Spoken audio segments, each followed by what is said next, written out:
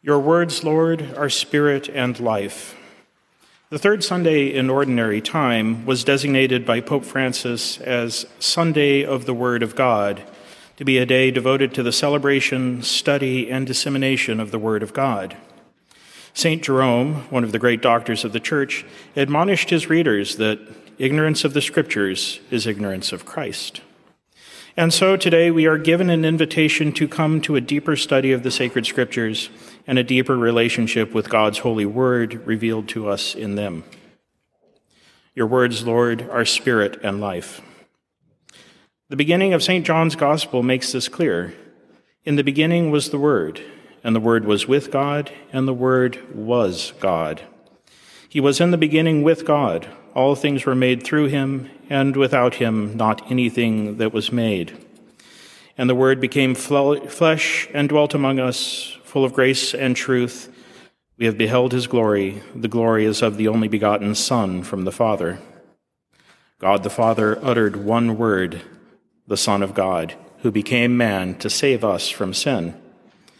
When we listen to the Scriptures, when we study them, and when we pray with them, we are listening to Jesus Christ. We are studying Jesus Christ. We are praying with Jesus Christ.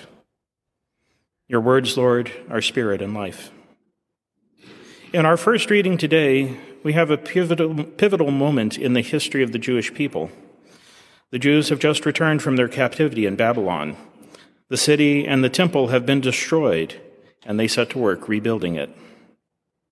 The priest Ezra gathered the people together to read the law, the first 5 books of the Bible.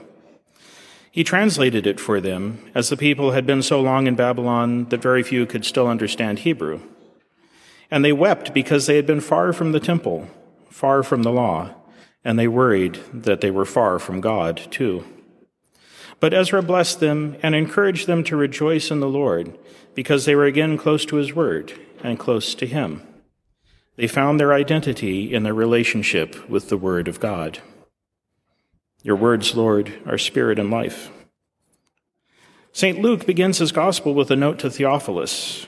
Luke mentions him again at the beginning of the book of Acts, and most scholars suggest that he was Luke's sponsor or patron. But the name Theophilus means the one whom God loves. And so in a way, he's addressing it to each of us, too, as beloved children of God. Luke wants us to know that though he wasn't an eyewitness to Christ, he took great care to examine the evidence and talk to witnesses and to give us an orderly and true account of Christ's life and the early years of the church. Through the inspired words of the gospel, we can connect to the Word. Your words, Lord, are spirit and life. Now we jump ahead a few chapters to the beginning of Christ's public ministry in Galilee. Jesus goes into his hometown synagogue and proclaims the words of the prophet Isaiah. This prophecy was a striking one. It predicted the coming of the Anointed One, the Messiah, the Christ, the one who is anointed by the Holy Spirit.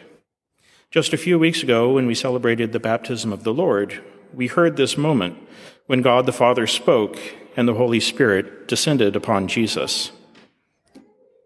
When the Lord sits, he's preaching with authority, preaching like one of the rabbis, except even more so. And he claims the title of Messiah, the Christ, for himself.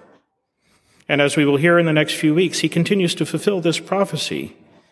He began by preaching. Now, next, he will free those possessed by evil spirits. He will heal the blind. He will forgive sins. The word of God came to Isaiah. The Word became flesh in Bethlehem. He proclaimed the good news, his gospel, at the synagogue in Nazareth. Your words, Lord, are spirit and life. The Word of God is living and effective, the letter to the Hebrews tells us, but only if we engage in it. Preaching on this gospel, Pope Francis pointed out that the year of the Lord's favor wasn't only 2,000 years ago at Nazareth, but here and now, too. This is the now of God, he says. It becomes present with Jesus. It has a face. It is flesh.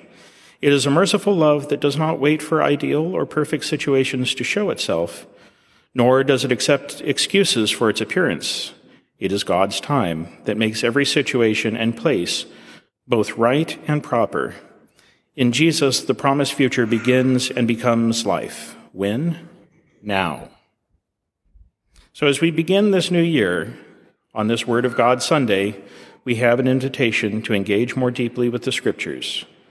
This can be as simple as prayerfully reading the bulletin with the readings in it, or finding a podcast like Father Mike Schmitz's Bible in a Year to listen to while you're commuting.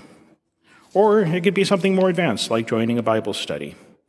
The important thing, though, is that the Lord is waiting for us in the Scriptures. And no matter how much we know them, nor how familiar they seem, there is always more in the Scriptures to nourish our souls. We can take Mary as our model. She heard the word of the angel and treasured it and pondered it in her heart, and thus she conceived the Word made flesh. We too can let the Word into our hearts and let it bear fruit in our lives and in the world. Praise be Jesus Christ, now and forever.